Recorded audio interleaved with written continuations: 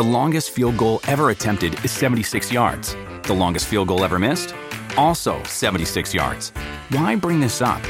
Because knowing your limits matters, both when you're kicking a field goal and when you gamble.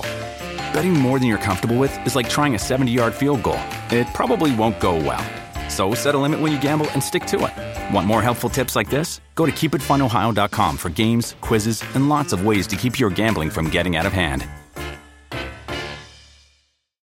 When you need mealtime inspiration, it's worth shopping Kroger, where you'll find over 30,000 mouth-watering choices that excite your inner foodie. And no matter what tasty choice you make, you'll enjoy our everyday low prices, plus extra ways to save, like digital coupons worth over $600 each week. You can also save up to $1 off per gallon at the pump with fuel points. More savings and more inspiring flavors make shopping Kroger worth it every time. Kroger, fresh for everyone. Fuel restrictions apply. You do have to kind of expose yourself to ideas, not just sitting in your room, like staring at the wall, trying to think of stuff.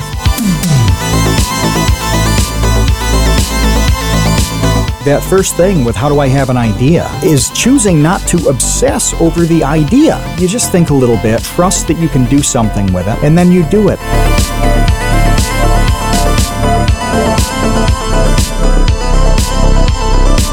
Your brain is constantly working on stuff and you have no control of it. I don't think most people realize that this is what happens because you don't ever tap into it.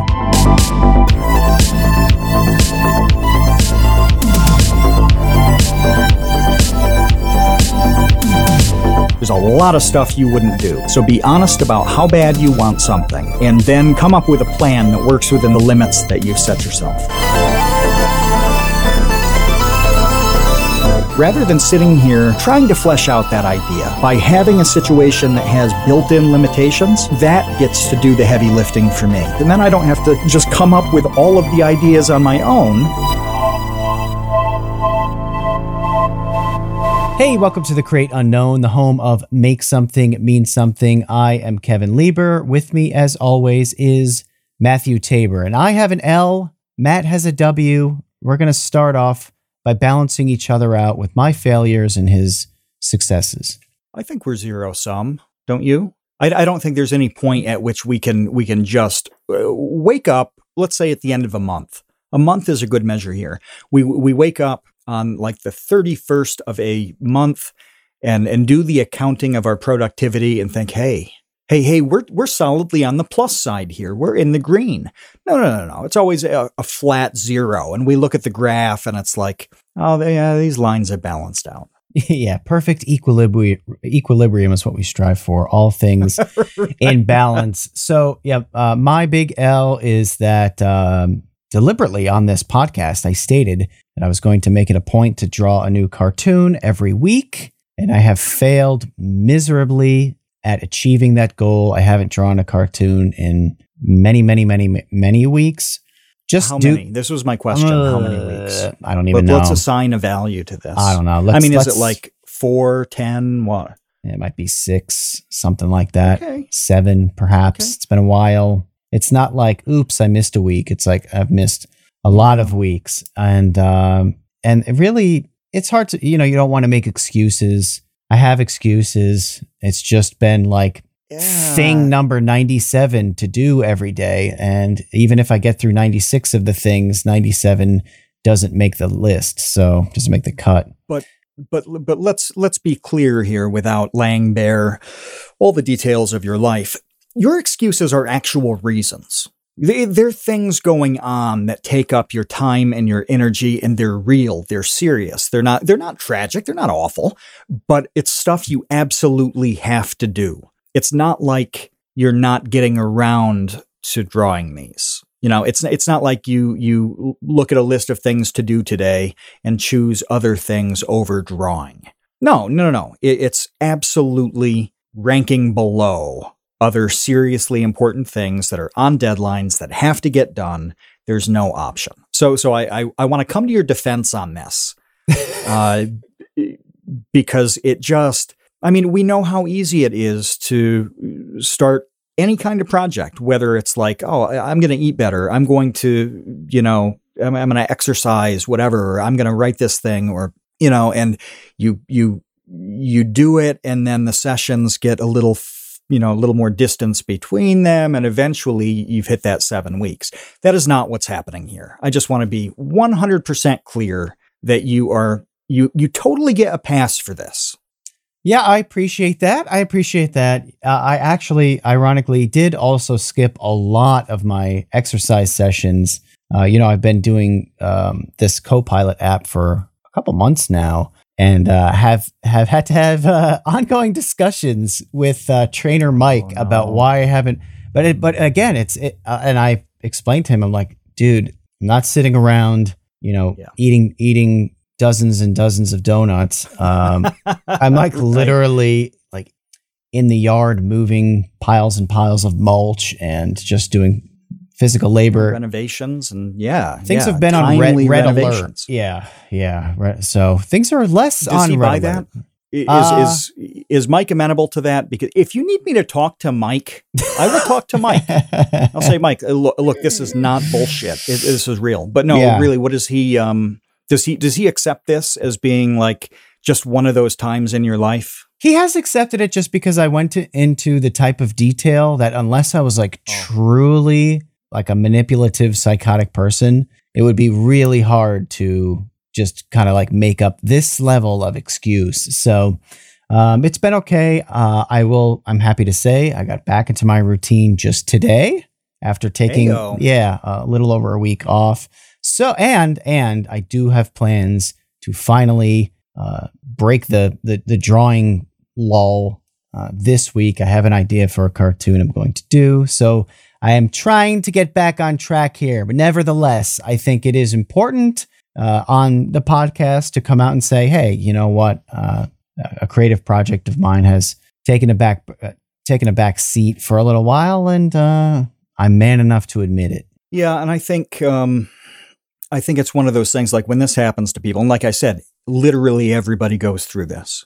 If somebody doesn't, they're on amphetamines or they're mentally ill. And I seriously mean that. Well, I mean, it can be more options than amphetamines, but like, it's not normal to plow through completely every single day without interruption. Like that isn't what life is like for anybody who's living a normal life. But when that happens, it's like, okay, there are 3 things that are possible here. One is that you are lazy, where, you're sitting down and it's like, oh, I'm going to draw a comic. And then you say, no, I'm going to watch Netflix. Okay, that's you being lazy. The second one is you can't motivate yourself to draw the comic or do whatever. And at that point, you have to think about whether you really want to do it. Are you avoiding it, or do you just not want to do it very much in the first place? And this pops up with budding YouTubers a lot, because they, in their minds, think, I really want to have a channel. I want to do, this, writing as well. People want to write books and screenplays and all this stuff. And then when it comes time to do it, they kind of don't want to do it bad enough. And that's, you shouldn't feel bad about that. I mean, it's just kind of, that's the probably reality that's of most you. people. That's most people. That's most people. You're not the outlier. The outlier are the people who actually go through the work. The freaks who do the work. Yes. Yeah. But that's one of those things where if that's happening, you kind of need to ask yourself, is this happening because I'm making bad choices, or because I don't really want to do it much in the first place? And then the third thing is the Kevin situation, where something is really truly preventing you from doing this, and you're making the right decision by not doing it. You would be blowing it and doing the wrong thing in the last 6 weeks if you had pumped out a comic every week. That would have been a bad idea. I'm sure you wanted to. It would have been cool if you did, but the opportunity cost of that, what you would have been missing, is way, way too valuable. It would have been dumb. Yeah. So that's where I'm at right now, hoping to get back on the horse and reach some sort of level of normalization in my life moving forward, or at least for the foreseeable future, until some other series of events lay themselves bare that I need to navigate. However, Yeah. At the exact same time that I'm carrying this capital L, you yourself are hoisting this gigantic, like upside down McDonald's logo W. You know, I think it's like the W in the Hollywood sign. That's got to be bigger, right? Did you ever climb up to that? Did you ever walk up to that sign? I don't know how big it is. No, it's got to be. If anybody in the episode chat can say how big those letters are in feet, that would be useful. I have no idea, but I imagine it's bigger than the McDonald's sign.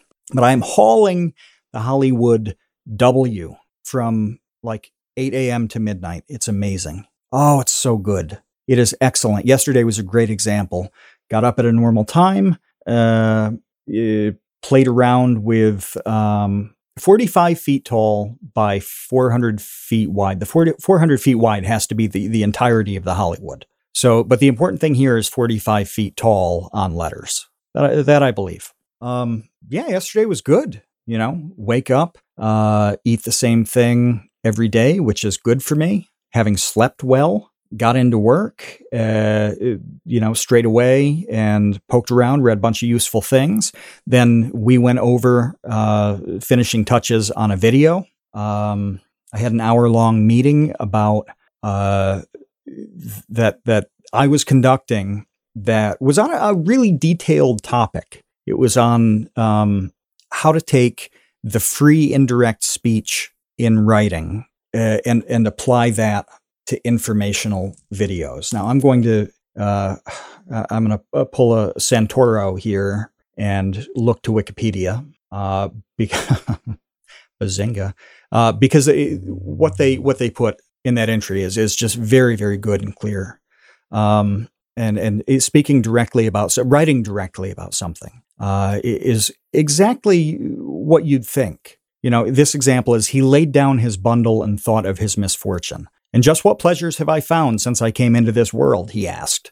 So you're just telling what happened. You're describing it, and then the guy says the thing. And indirect speech is doing that where it's just purely your description. He's not saying anything. But the free indirect speech is the important part. This is the tweak, okay?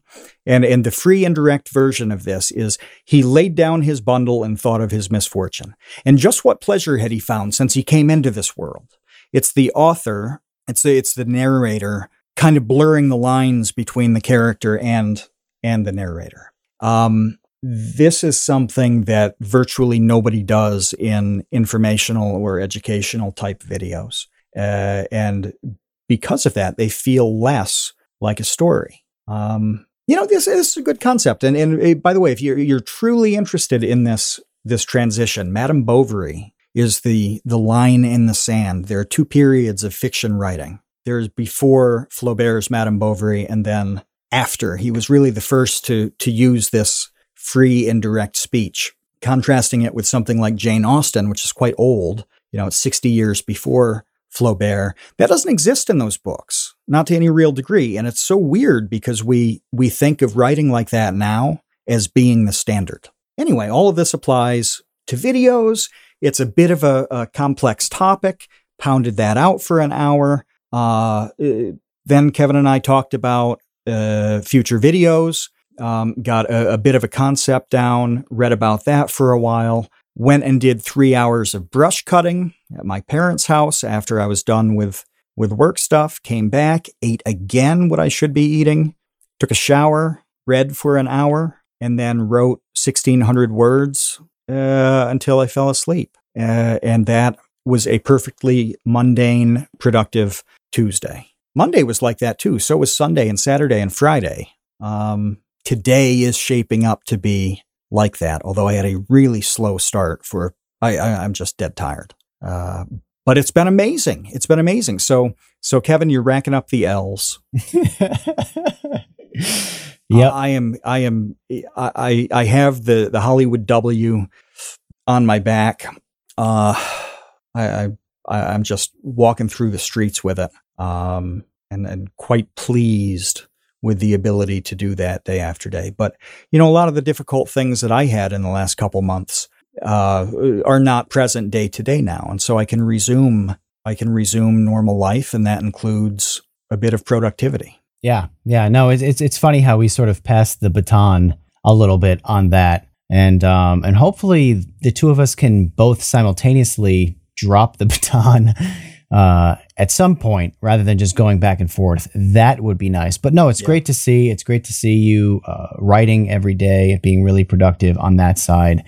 The big topic of this episode really has to do with coming back to this concept of just generating ideas. So, I have, eaten a lot of crow recently on not generating ideas because I've been just grinding away on non-creative things, just life stuff, which is not. Can I ask a question, interrupt and ask a question here? Yes. Have you stopped on ideas or just stopped on the execution? So like when you got busy here, did the ideas stop, or did you have comic ideas and just you didn't have the time to do them? On the comic side, they stopped. Yeah, it's not like I have a backlog where I'm like, oh, and I think this is really part of the discussion of how to generate ideas. And there's kind of a lot to this, and it's different for everyone, which is like an annoying thing to say, but that's definitely true. People have different processes, but I think at least we could try to articulate some of the processes, at least that work for us and we've seen work for other people, in case people feel like they're in a rut, or maybe they're just not even the type of like hyper creative, crazy person who just has an endless faucet turned on of ideas pouring out, because there are people like that. Like that's a type of person, just like capital C, big C creative, whose subconscious is just kind of going all the time. And and when you ask them where they get their ideas, they're just like, I don't know. I just think of stuff. It's like, okay, that's just how it works for some people. And it's not something that they could, turn into a nugget of wisdom to share with someone else. It's almost like asking Shaq, like, how do you dunk the basketball? And it's like, well, I am gigantic and extremely athletic. I don't know how to teach you how to do that. Sorry. I started by growing, which took some time. Yeah. I grew immensely very quickly. So yeah, no. So when it comes to the comic stuff, for me, sometimes it works in like the, wow, I just had this great idea, epiphany style, I guess we'll call it. Sometimes it is like epiphany style, where for some unknown reason, my brain just craps out an idea and I'm like, wow, I actually really like that idea. And I'll turn that into something. Other times there's really more of a deliberate process that needs to happen. And there are things that you can do to sort of help you generate the deliberate process. I was listening to an interview with Stephen Wright recently. And if you're not familiar with Stephen Wright, he is unquestionably one of the greatest joke writers that's ever lived. That's ever lived. You can. Did I tell you about going to his thing when I was in Boston? No. Yeah. So he came from the Boston scene, the Boston comedy scene, in the early 80s, all of that. And he did a talk at Boston University, and I showed up with my friend Josh, and there were like 12 people. It blew my mind that nobody showed up to listen to this guy. And it was incredible because we just talked as a group for like 2 hours. Wow. It was just amazing. Anyway, you're right. He's an absolute genius. Yeah. And it's not like a debate. Like he is in the pantheon of greatest joke writers to have ever lived. If just Google Stephen Wright jokes, and you don't even have to watch him on YouTube. Although his like impossibly slow, dry delivery does obviously add to the effect. So I would recommend just watching him deliver his own jokes. But you can even just read them. It's like the perfect tweets before Twitter existed, essentially. So anyway, when he was talking about his process, it reminded me a lot of the process that I try to go through, or end up going through a lot of with these comics, which is that you do have to kind of expose yourself to ideas, whether that's through reading or just taking a walk and looking at things or putting yourself into some sort of like abnormal situation, not just sitting in your room, like staring at the wall, trying to think of stuff, that's pretty hard. So having some sort of fresh idea input mechanism is a good, way to kind of kickstart the idea, to feed your subconscious to work on ideas. But another part of it, which he brought up that I thought was really interesting, is sometimes you just kind of have to choose something. Like just pick a thing, just pick a word. Like if there's a word or a concept or an item like Pop-Tarts, and just say, okay, Pop-Tarts, let me just generate 40 ideas about Pop-Tarts. What's funny about them? Just what's weird about them? What's great about them? What sucks about them? And eventually you might land on something that's really unique and really funny and makes you laugh about Pop-Tarts. But that's kind of work. It's putting work into, and not just waiting for this magical muse to appear and, Tinkerbell whacks you on the head with her magic wand and this great idea is generated and bubbles forth from your genius. It's like, well, that can happen. But if can win the lottery, if you're looking to do this all the time and as like a profession or even as like a part-time hobby, you cannot rely upon that mechanism for generating ideas. No, and everything else in the world works this way. Everything in your life works this way. And starting with the art side, let's say you want to play the guitar. You don't know how. You want to start with something. Do you sit there and try to identify the very perfect song to begin to learn how to play? No, there's probably a song you like and you try to play it and maybe you can get somewhere and maybe it's too hard. And then you realize that you've got to choose one that's simpler. And well, that's the process. If you want to write a book, do you spend your entire life not writing? Because you only want to write this one book, the one great idea that you have, and then do that. I mean, no, you're going to have a lot of trouble doing the writing.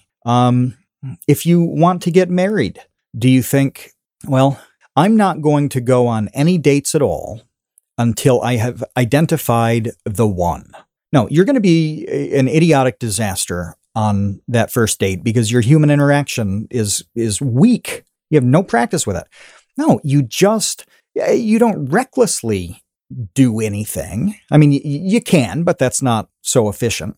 But you just have to do stuff. You just have to grab something, and maybe it is a well-formed idea, and maybe it's not. Maybe it's the Pop-Tart. Maybe it's just a little thing that you start with. And I actually did this Monday. I did this over the last 2 nights.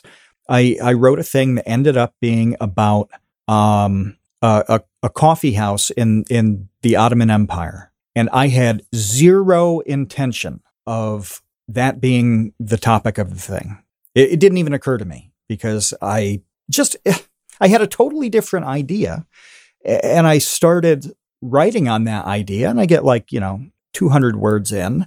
I'm like, oh, actually, this other thing is probably more interesting. And so I completely switched. I could not have planned that. You could have put a gun to my head and given me 1,000 chances to identify this idea, and I wouldn't have gotten it because I couldn't until I actually got into the thing. There's just no substitute at all. So that first thing with how do I have an idea is kind of choosing not to obsess over the idea.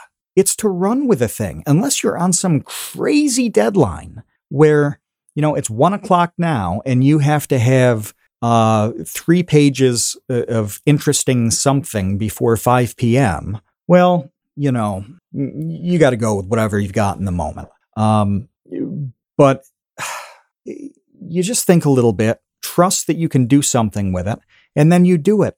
And it's okay if it sucks. It's okay if it sucks. I've written 11,000 words in the last couple weeks, and I have 2,000 words in a separate document of cuts. And Kevin, how many words do you think we have as cuts at the bottom of a YouTube script? Percentage wise, it's probably 10 to 20%. I'd say 20, yeah. 10 to 20. Sometimes it's less. It's in that range. Yeah, 10 to 20% is just dumped. See ya. Never to be spoken. Yeah, it doesn't work out because it just didn't shape up the way it should, or it didn't fit with what was more important. It just did not work out, and that's okay. But we don't stress out that we had this idea and then it ended up, waning and dying. Like, no, that's kind of part of the process. I don't know what you've been sipping, but you've got it all wrong. It's time to commit to the Leaf. We've embraced the smoothness and surprising pick-me-up that tea provides. I literally drink it all day long, nearly a gallon a day, and it powers me through research, script writing, and forums on websites that I refuse to name here. But we don't drink normie NPC tea. We drink cultured and refined anime tea from the Dragon's Treasure. Kevin still likes the gunpowder green called Space Cowboy, and I've sampled nearly 40 Dragon's Treasure teas at this point. Lately, I've been slamming black teas like Kentucky Bourbon and Liquefied Berserk Despair. Scottish Breakfast is deep and peaty, and I smooth it over with Sebastian's Morning Earl Grey, which has the best vanilla cream taste I think I've ever had in a cup. Give me a pot of that with a hot meatball sub from Sal's Pizza and Brooks Barbecue Chicken to wash down my last meal on death row. I highly recommend the sampler packs. You'll want to try everything just like I did. I literally have not had one tea that I wouldn't be happy to reorder. The Dragon's Wings membership fuels new tea experimentation, and the Tea of the Month Club provides a regularly scheduled surprise. And when you order from the Dragon's Treasure using code CREATE, you'll get 10% off your order. That's 10% off using the code CREATE at thedragonstreasure.com. The link's in the description. How does this work with, I'm really intrigued because I don't draw anything. How does the ideas becoming a comic work for the comics? Like, do you ever start with an idea and then start drawing the comic and you fill it in and you're like, that's actually not as funny as it could be?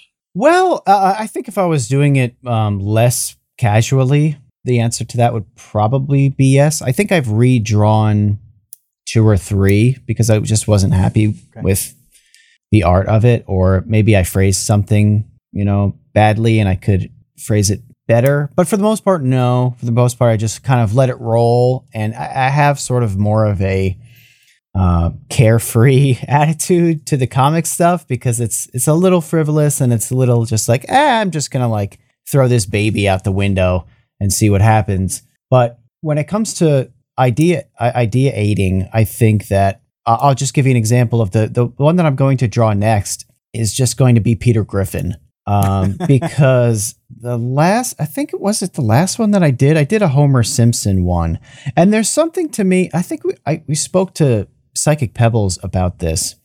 I'm not sure what it is, but there's just something really funny to me about like terrible drawings of things like The Simpsons or of Family Guy. I don't know why it's so funny, but just seeing, maybe just because they're so popular and they're so ubiquitous and they're so perfectly drawn every time, that seeing like a garbage version of it is just instantly funny to me, and I think to a lot of people. So, I did the Homer one and people really liked that one. So, the natural progression is like, okay, I did Homer, now I'll do Family Guy. And I've come up with what he's going to say. I've gone through like a bunch of iterations of that. I'm like, is that too complicated? Is that making the joke less funny? Should it just be simpler? And I know what I've landed on, and you'll see it. And it's idiotic. And, I'm talking about it as if it's this, Beethoven's 7th Symphony, but it's certainly not that. So sometimes it just sounds kind of conceited to even talk about my next oeuvre when it's just going to be like a completely stupid comic that'll take me 5 minutes to scan or to draw and scan and upload to Instagram. But you do have to think about these things. But my point with this is that, and also goes into your point, is that at some point you just kind of have to pick something and start working on it and then see what happens, because you can't just, like you say, figure the whole thing out in the ether. Like And it does seem like people get tripped up on that, but you have to be, you cannot be afraid of your idea going someplace that sucks. At some point you have to just kind of trust that you'll figure it out along the way. It'll figure itself out along the way, or you won't. And that's okay too. But yeah, it seems like a lot of people, they don't even get started. And that's the worst thing that you can do. It's just not even start. No, they don't. I was reading, maybe a month ago, a book called A Winter's Journal, which is a man's journal over the course of 4 months in 1930s Paris. He doesn't have to work. He has some money. And he pretty much chronicles his failing relationship with his wife. And he notices all these incredible things. And you start the book thinking, this is just the best reader of people I've ever encountered. And then you realize how wrong he is about so many of these things, and it's great. And when he starts to be wrong and have difficulty and question himself, he starts to talk about himself. And in this one entry, he says that he is someone who just needs to be consumed by the plan. He doesn't actually need to execute it or do anything. That's not him. He just needs something to be consumed by. And I thought, wow, that is a hell of a lot of creatives I know. It's a lot of normal people I know where they actually don't want to do anything. They just want to be engaged in thinking about doing the thing. And that's enough for them. They're fulfilled by that. Some of them get frustrated that it never happens and they don't understand why, even though it's obvious. But a lot of people just want to be consumed by the plan. And, I know a lot of people over the years here who have ideas for YouTube channels and they have thought about it for years. Well, their hobby isn't making YouTube videos. Their hobby is thinking about making YouTube videos. And they're enjoying themselves. It's taking the phrase living the dream literally. Oh, wow. Yeah. Right? It's That's like good. You're literally living a dream. Your dream of a thing, you are ensconced in it. And that's enough for you. And on one hand, I would say, well, that's okay. If that's how you get through your day and you're a content, productive person, you're not harming anyone, that's great. On the other hand, I think, man, that's a shame. That's a shame, because it's just lost potential. And, we've talked about this before, but like one of the things that I think most people agree upon is that the loss of potential is a tragedy. And even if it's in something so small as not drawing that comic idea that you have, that's a little tragedy. It's a micro tragedy that we didn't get to see, your unique perspective on drawing or writing or creating music. And, and even if only one person listens to it or nobody listens to it, but it's out there. Yeah. I mean, I think that's better than just living that dream. Yeah. You can be the only person who listens to it or reads it. And that's enough. It really is enough. I mean, I'm having a really good time with writing things now, and there is no guarantee. I send some of it to Kevin.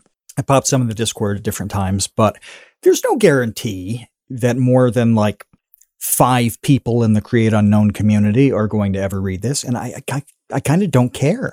I'm having a really good time going through the process of thinking about the things. That's enough. And I mean, part of that is being older. I'm just straight going to say that I don't think there's any way that I could have had that mindset when I was 19. It would not have occurred to me at 19 to do something and be satisfied by having done it.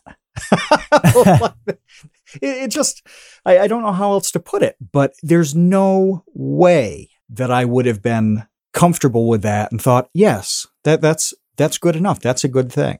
So I don't know how to guarantee that everybody can do this, but it's worth considering, just acknowledging that this is a possibility, that this can be one of the options. Just acknowledging that it exists, I think, is probably enough for now. Mm-hmm. Yeah. Well, just today, sort of serendipitously, Marquez Brownlee did a tweet that folded in really neatly with this discussion. And it's sort of like tangentially had to do with how to come up with creative ideas. But here, I'll read the tweet and then we'll talk about it. So Marquez says, there needs to be a name for the theory that the best, most creative ideas will always surface when you are least likely to be able to write them down, such as in the shower or while driving or mid-conversation on another topic or as you're about to fall asleep. Now, I have several things to say about this. I did reply to Marquez by stating, most of these are moments where no input is distracting your brain from ideating. Creative people should purposefully make time for these moments daily so that your imagination isn't stifled by noise. I'd like to expand upon, that segment of it first, which is going back to this interview with Stephen Wright. He actually talked about this. He moved out of LA a long time ago, not like recently, like 23 years ago or something like that, and moved kind of to the woods, I believe in Massachusetts, sort of like outside Boston area. And he was talking about basically needing to get away from noise. And for creative people, like noise can be the death of creativity. And we live in modern times in an incredibly noisy world. I mean, you can't even go, like, I was waiting in line. I swear to you, last night at the supermarket, they now have a television mounted like above the line so that while you're waiting in line, you can watch TV. And it just had like the local news playing. And I'm like, good Lord. Like, first of all, obviously all these stores have music playing, right? That's been the case for a long time. And there are psychological reasons for that.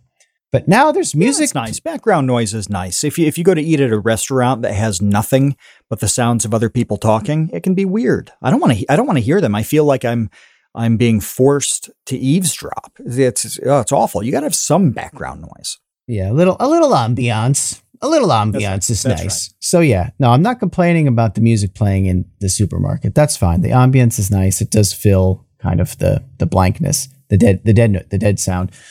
But that's competing with me having to hear this blaring like news report on the TV above me when I'm just trying to check out. And I'm thinking to myself, also there's an aisle. Sorry, I'm ranting now.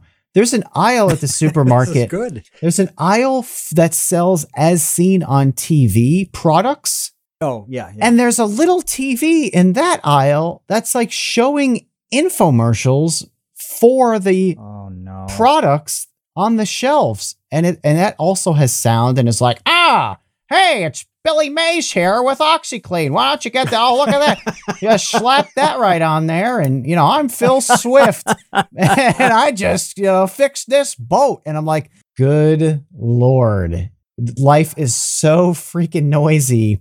Even within the supermarket, there are like several different noises that you have to hear on top of, just the general noises of shopping carts and people talking and someone's on the phone, walking around with their Bluetooth talking. It looks like they're talking to no one. It's just, the point is, it's a noisy, noisy world. And when you're constantly being bombarded by all of this sound, visual, stimulation, both visual and auditory, it obviously zaps and saps your brain power. You can't focus. You can't think. So when Marquez does this tweet about like, how come these are the times, you come up with your best ideas? It's like, because those are the only times like you can hear yourself think in modern times. That's not an accident. No. Yeah. No, you are 100% right about that. And you don't realize how active things are. This is really heightened for me because, Kevin, the degree of noise that I'm accustomed to in life, which is zero. So noisy places stand out, and this is my problem with cities. And I know cities are cities. I mean, stuff goes on all the time. And I don't mean ambulances blaring in New York at 2 a.m. It doesn't have to be that. But like, guess what? Mumbai is a noisy place. And they didn't do a whole lot of buildings with epic sound insulation.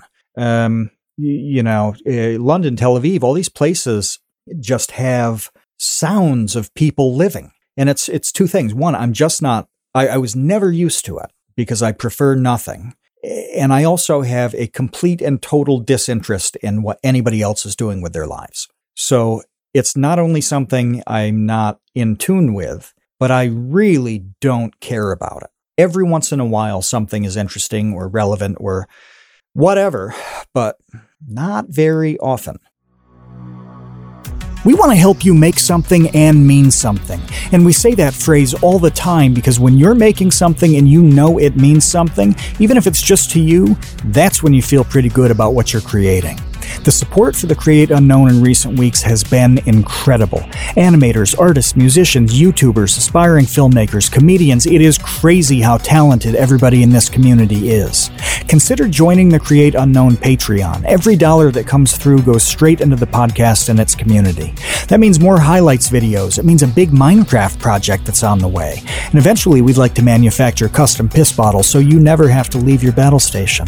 And being a patron unlocks participation in all of our live recordings. You've seen the roster of guests we've had. Having access to their minds is a unique opportunity. You can go to patreon.com/thecreateunknown or click the link that's in the description. Every little bit helps, and your support means absolutely everything to us. Patreon.com/thecreateunknown, links in the description. We appreciate you, Space Cowboys.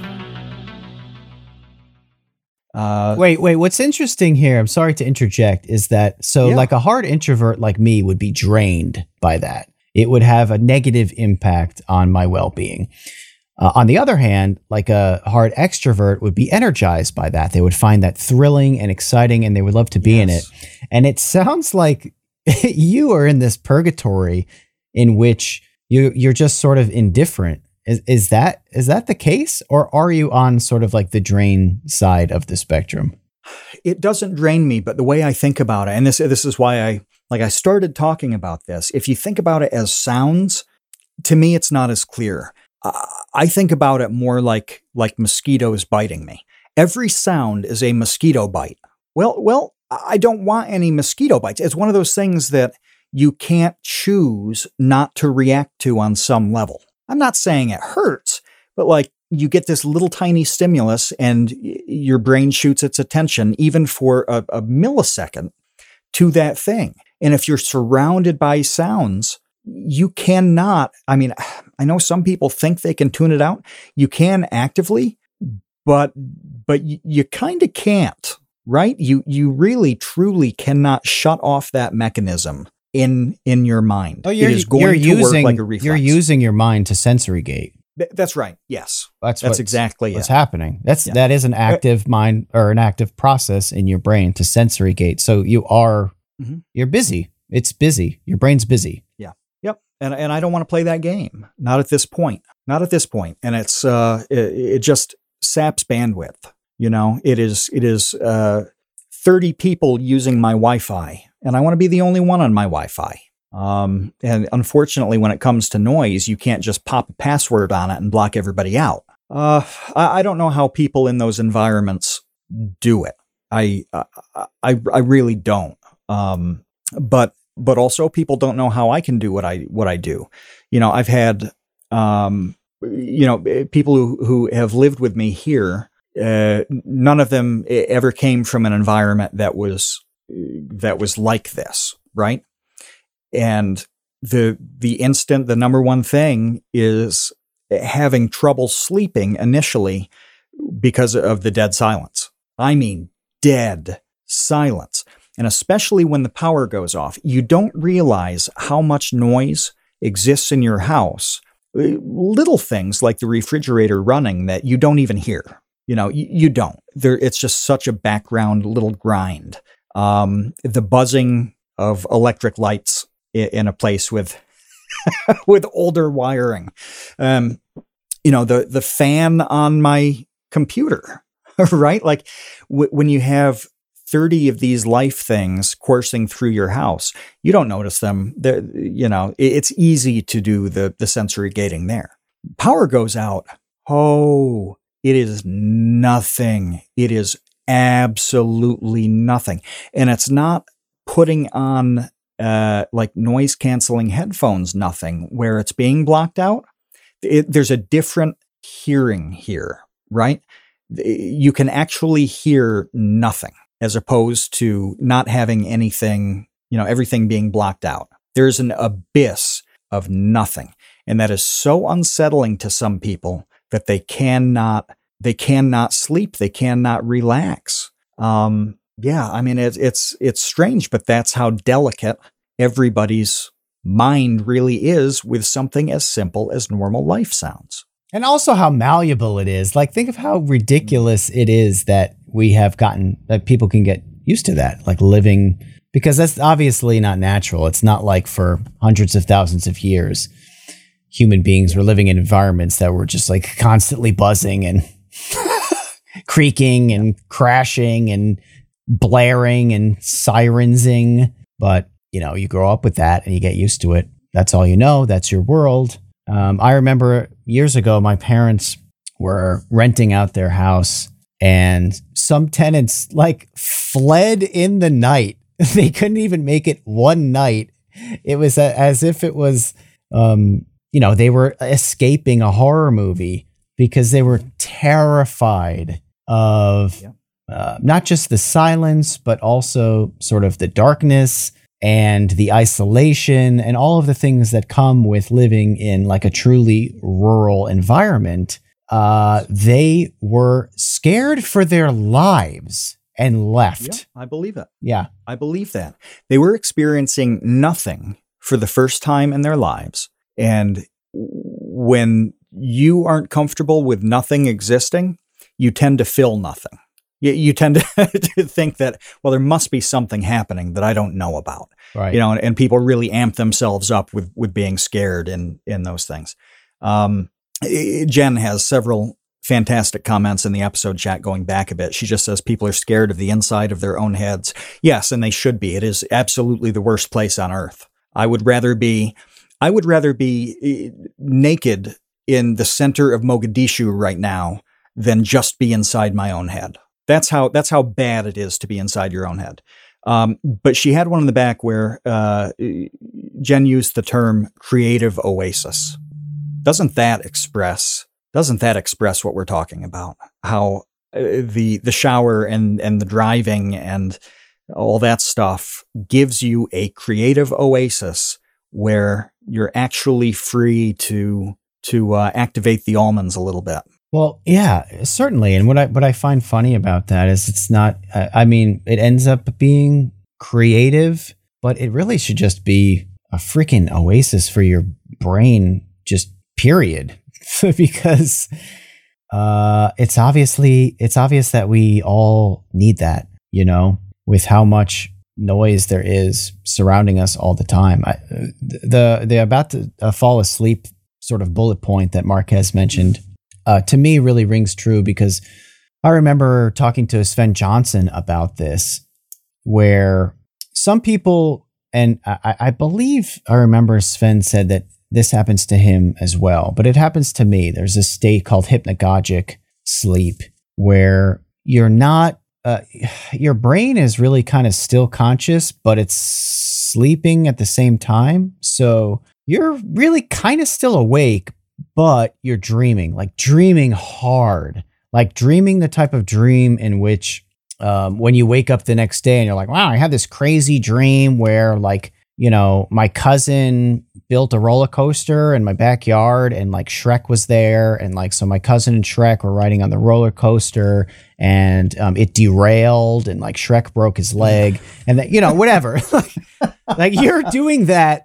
And you can consciously see your brain doing these things, which is a really weird experience. But it's sort of how I started understanding how your brain is constantly working on stuff, and it's just kind of throwing things at the wall. And you have no control of it. You have zero control of it. This is 100% an involuntary action on the part of your brain that is just working.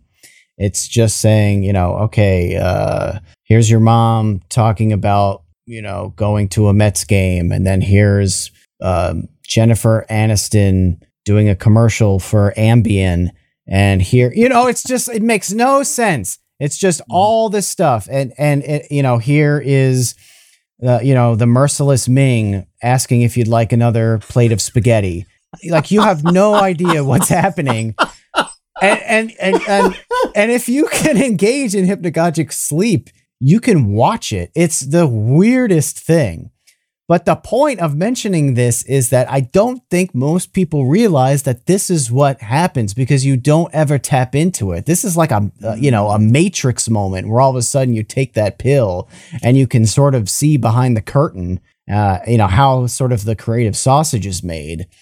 And unless you are going into these creative oases, how are you ever going to create the bridge between what your brain is doing and you being on the other side trying to grab, those ideas? David Lynch calls them puzzle pieces. I don't know if that's helpful at all to other people, but David Lynch described the creative process as like there are puzzle pieces in a different room and you're trying to put them together. This is a weird analogy, but this dude, of all people, he engages in transcendental meditation.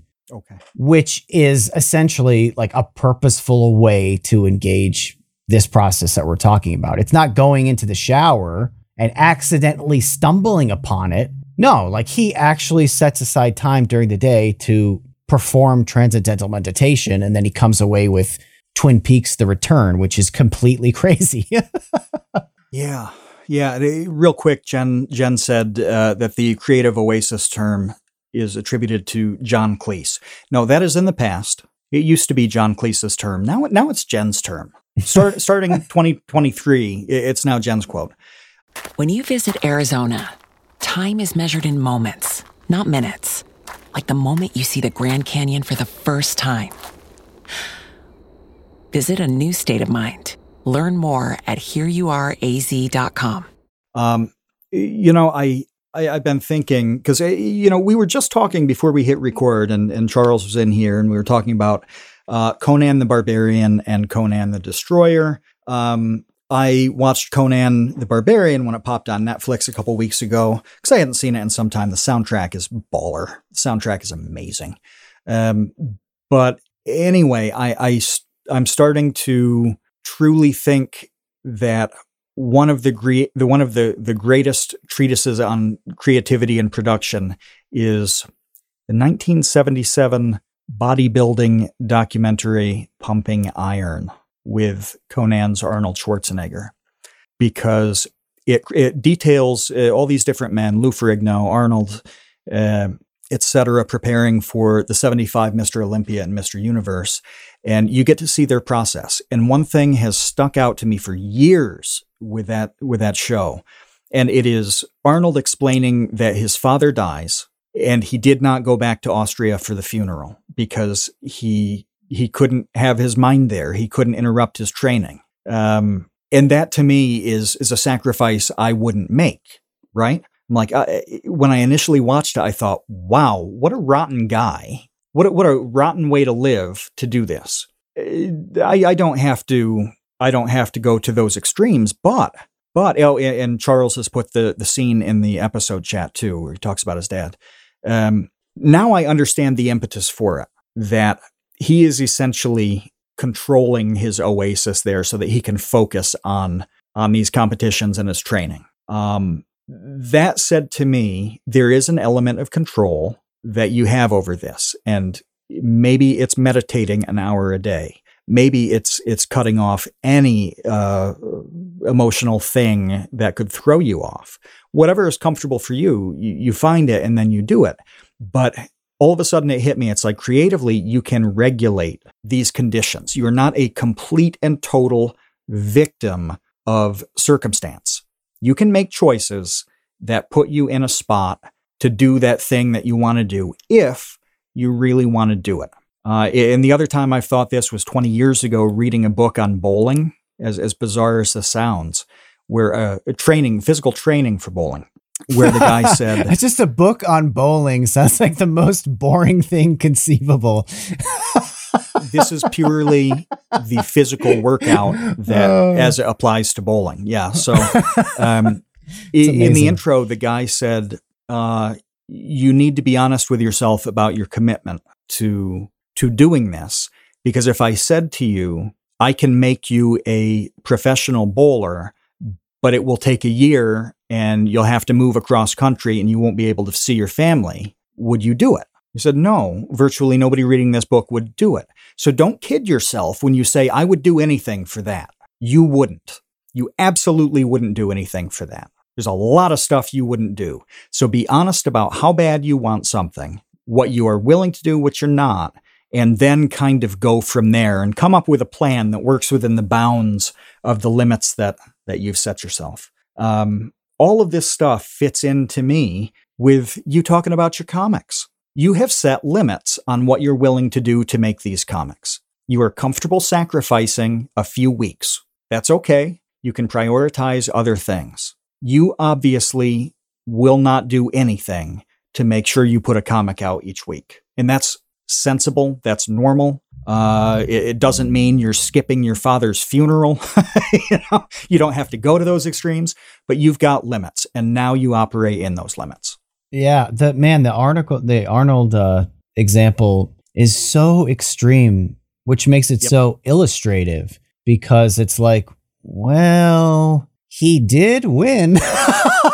He did win what he was trying to do. Like 7 times in a row or something? I think it was 8. Oh my gosh. Yeah. So, and then put together a singularly baller as hell career in film, entertainment, and then politics.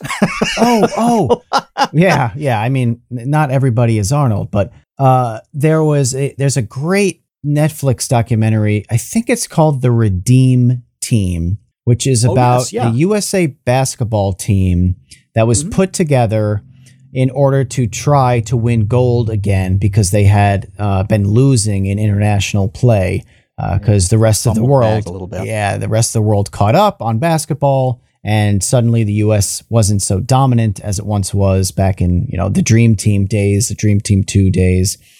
The point is, there's an excellent story in that documentary in which, first of all, let me set the stage to say that for the most part, the players involved in this team are the best players in the United States. They're the best players from the NBA, which is the elite league around the world. But then, the best that are from the US, for the most part, sometimes guys will skip out on the Olympics, but whatever. For the most part, it's the very, very, very, it's like the all-star team of all-star teams are playing on this Olympic basketball team. Okay. So it's important to start there to then move into the next thing I'm going to say, which is within that elite of the elite of the elite group.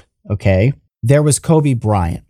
And what happened was, the guys tell this story about how they were all partying and going out to clubs. And I mean, they're young guys. They're rich. They're traveling. Like, these dudes, I mean, the term baller was invented from these guys. This is what a baller literally is. Like, Carmelo Anthony and LeBron James are literal ballers. That's what a baller is.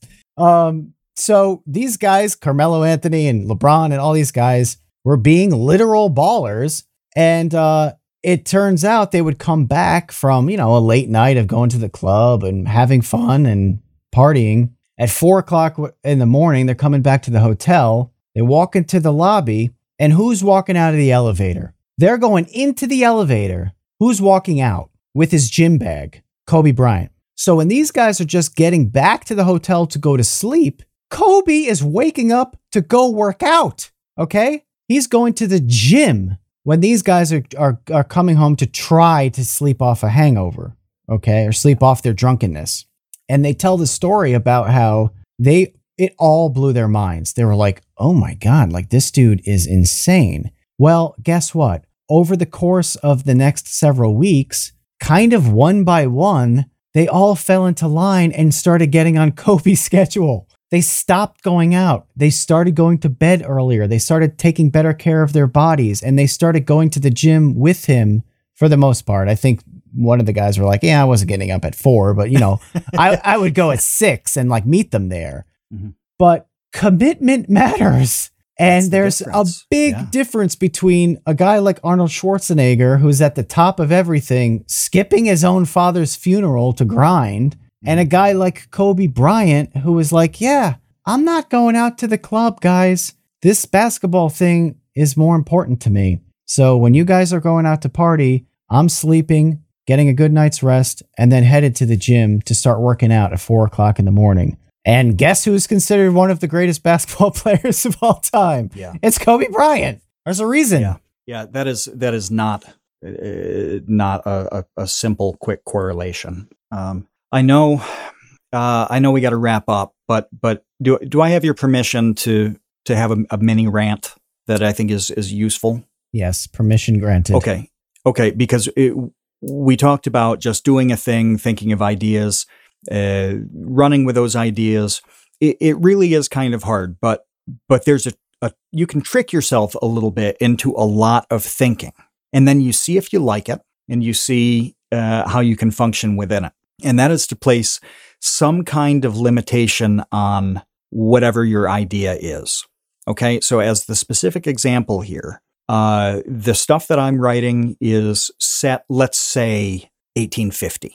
Okay, I don't have shower thoughts. Imagine showering. I like mowing, brush cutting, chainsawing. Those are when nobody is bothering me. I was thinking the other day, about a character that was in one of the things I wrote, and I thought, this is the sort of man who would think that Don Felder is the best Eagle. Now, if you're not familiar with the Eagles, Don Felder is, if there are 5 Eagles, Don Felder ranks 6th. Don Felder is not even the best Eagle named Don.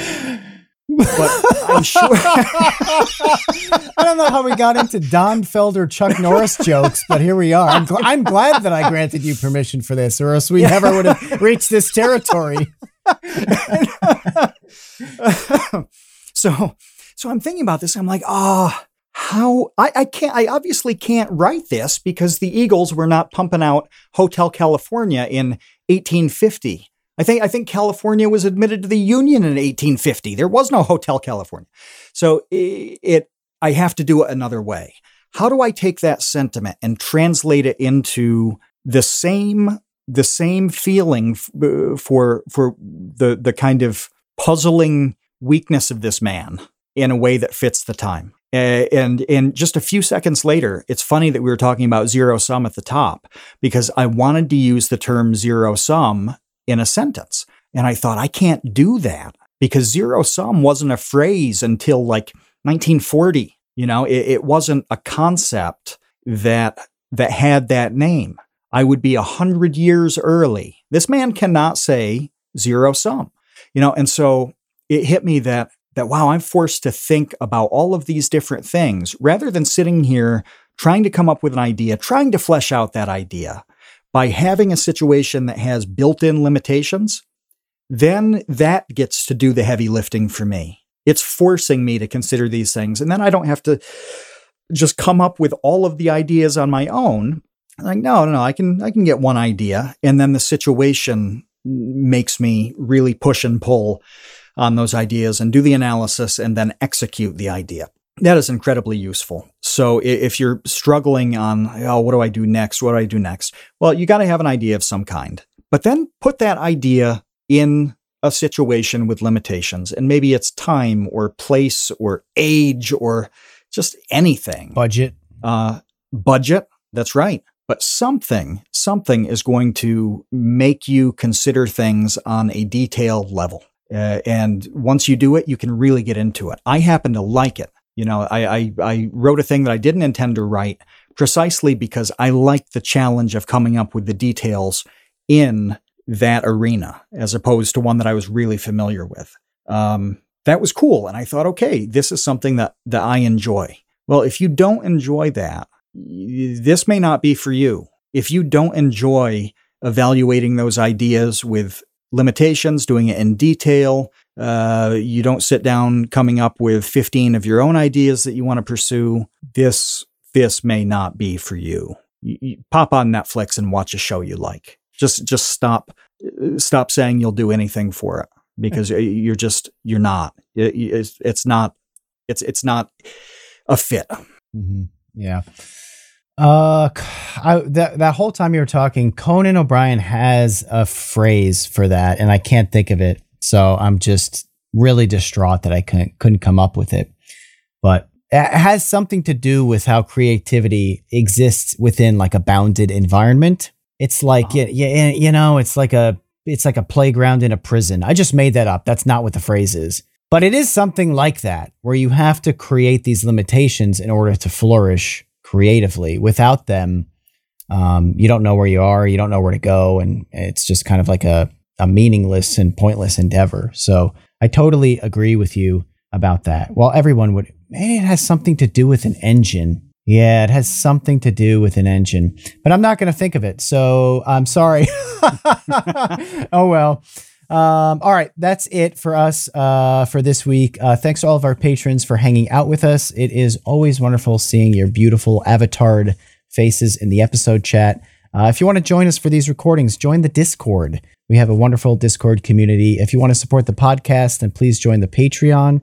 That is patreon.com/thecreateunknown. We are a Patreon-funded podcast. So if you like this podcast and you want it to continue, please consider becoming a patron. All right. We're out of here. We'll be back next week. Get to ideating. Good luck, folks. We'll see you, Space Cowboys. Thanks for listening to The Create Unknown. We make this show with the support of our patrons. 100% of that goes directly to keeping episodes going every week, and the recent support has been amazing. Sid Poke, NRM, Venture Addicts, Weezer Good, you all really do make this show happen. Thank you to the Tots and Dumpster crew, old and new, who save tiny little lives every month. Thank you to our grizzled, battle-hardened child infantry. Clemente de los Santos, Dan the Latch, Demetrius Andrews, Erica, Farrakhan, Jen Mefasanti, Kevin Menard, Mikhail Steinke, Monahim, Natsu, Penny Peddler, Risebread, Ryan Kinder, Samuel Manser, Sean S., Sean Malone, and Tom Vidioger. And a tremendous shout out to our elite baby gang commanders: Atrocious Guff, Kat, Dojangles, Graham Robertson, James Gallagher, Jeff Davis, Orange Vanilla Coke, Patrick Pister, TCU's personal pilot, Andy, Ryan Carroll, Baseweight, Vinthos, Yeetus Deletus, Jonas Walter, Nathan Robinson, Jelxies, and of course, Trevstead. You are the elite.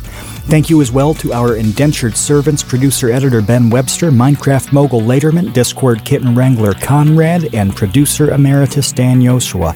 Thanks to Baseweight for use of Created in the Unknown for the opening theme. Thanks to Electro Voice for giving us mics to sound good on top of it. And a special thanks to Main Gear for powering all of our PC endeavors. The Create Unknown is an Unknown Media production in partnership with Studio 71.